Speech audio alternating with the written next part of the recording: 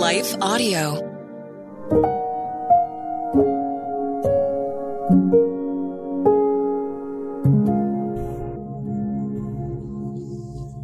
Thank you for listening to Your Daily Prayer, a podcast dedicated to helping you find the words you need to connect with your Father in heaven.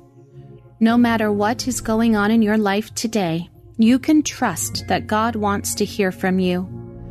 Right after the short word from our sponsor, we will pray through today's prayer together.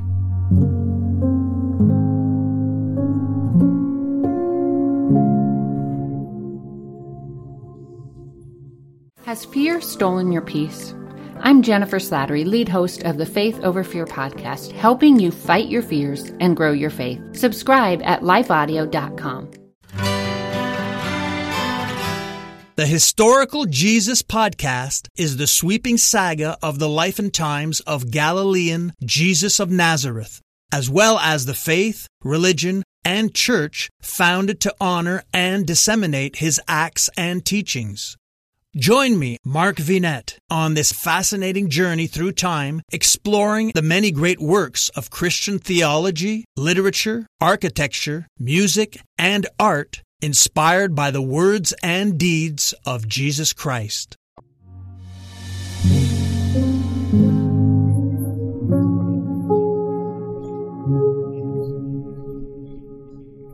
A Prayer for the Brokenhearted, written and read by Jessica Van Rokel. The Lord is near to the brokenhearted and saves the crushed in spirit. Psalm 34:18. You could hear her heart breaking. She tried to muffle her sobs, but her body shook. What she longed for had never been granted. Every day she prayed, every month she hoped, every year she begged, but her womb remained empty. Her arms ached to hold a tiny bundle of joy, but all she held was a broken heart. One year on her annual visit to the temple, Hannah's wordless prayers caught the attention of Eli, the priest. He accused her of drunkenness, but when he discovered the reason for her anguish, he told her a child would be born to her. She had a son and fulfilled her promise to give him back to the Lord. God would be near her then as he was before. Has a broken heart ever rendered you without a voice? Have you ever been so broken you had nothing but silence to give? In those moments, it is easy to despair. Loneliness fools us into thinking we're the only one who has ever had a broken heart. But God draws near and brings us hope. Hope is to trust, to wait for, and to endure. Our circumstances attempt to distract us into thinking hope is a change in those circumstances. It's easy to think that if our circumstances change, then hope will return. But we find our hope in the personhood of God. He is everything we could ever hope for, and He promises us His presence. Joseph was separated from his coat of many colors and his father's love by his jealous older brothers. He was sold as a slave, ran a household, thrown into prison where he ran that too, and finally was put in charge as second in command to Pharaoh. What did he hope for? In being remembered by a fellow prisoner for interpreting a dream? In his dad sending out a search and rescue team? No, his hope was in God alone.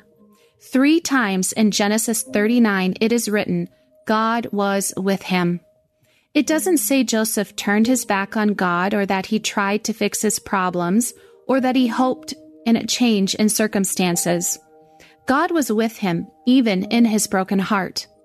Later in Genesis 45, we get a glimpse into the depths of his broken heart when we read how his sobs reverberated beyond the walls of the room.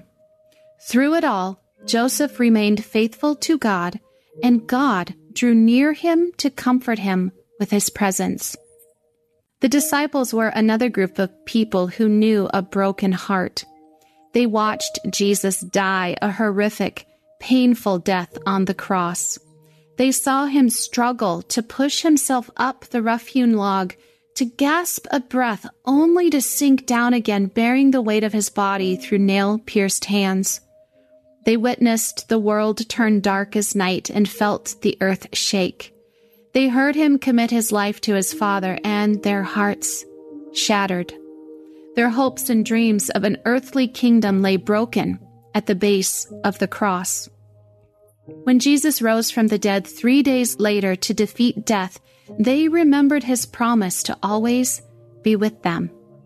In John 14, Jesus promised a comforter to teach them and to be near them. At Pentecost, the Holy Spirit came, and thousands of people surrendered their lives to his lordship. The disciples never again doubted Jesus' presence in their lives. He is our comforter today. It is through the ministry of the Holy Spirit that we can know God's comforting presence when our hearts lay shattered at our feet. We can know the power of God's presence just like Hannah, Joseph, and the disciples knew the nearness of God in their most devastating moments. God is near the brokenhearted and saves those who are crushed in spirit. We do not have to remain broken, but can hold our broken heart out as an offering to the one who was broken on our behalf. He draws near and brings us comfort. Let's pray.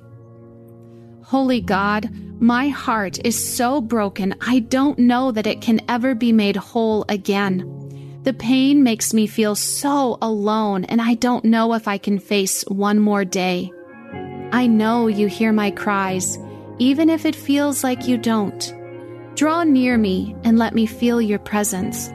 Help me look beyond my broken heart and look for you. I'm grateful you are with me and for your promise to never leave me or forsake me. In Jesus' name, amen. Your Daily Prayer is a production of Life Audio and Salem Media. If you liked what you heard today, please take a second to rate and review this podcast in your favorite podcast app so that more listeners like you can find the show. For more faith-filled, inspirational podcasts, visit us at lifeaudio.com.